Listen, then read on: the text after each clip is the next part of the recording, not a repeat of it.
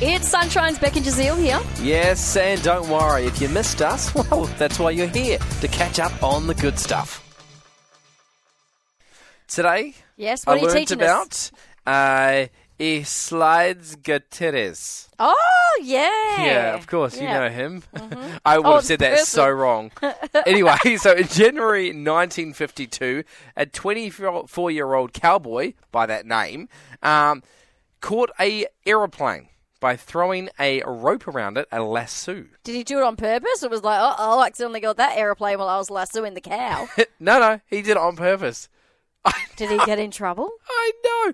Yeah, well, the story goes that there was a whole group of them, and they were branding cattle. So he was one of the cowboys branding the cattle, and this plane kept flying over where they were branding the cattle. And so, as a joke, these group of cowboys were like, I wonder if we could lasso that plane. Oh, no. As a joke, right? And then this guy's like, I'm going to give it a go. Because it was flying so low. And you're thinking, why on earth is it flying so low? Was it like crop dusting?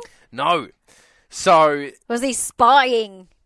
Not really. So the other side of the story is there was a house right next to where they were branding the cattle. And so the pilot, who only had 20 hours of flying behind his name, so he's a relatively new pilot, he broke up with the lady who lives in the house. Oh, no. Because he found out that she was a fiancée.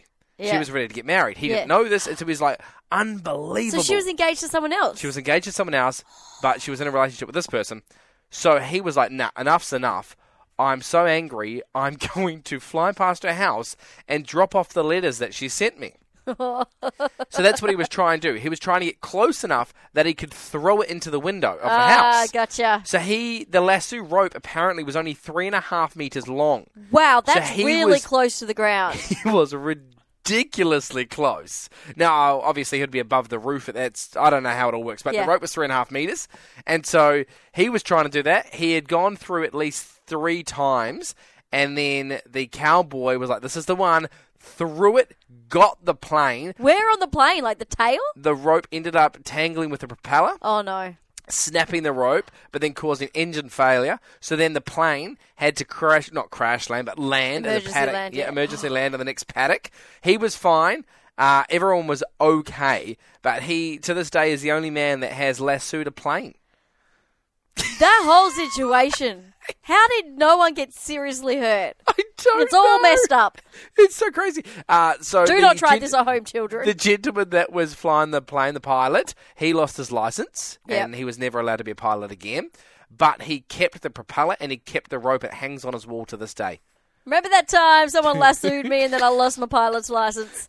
Trying to get revenge on my ex. Oh, those were the days.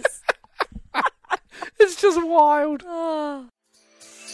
We really hoped you enjoyed that chat. It has been Sunshine's Beck and Jazeel. I think I enjoyed it more the second time. It was good. Left a nice taste in my mouth. We'll see you from 3.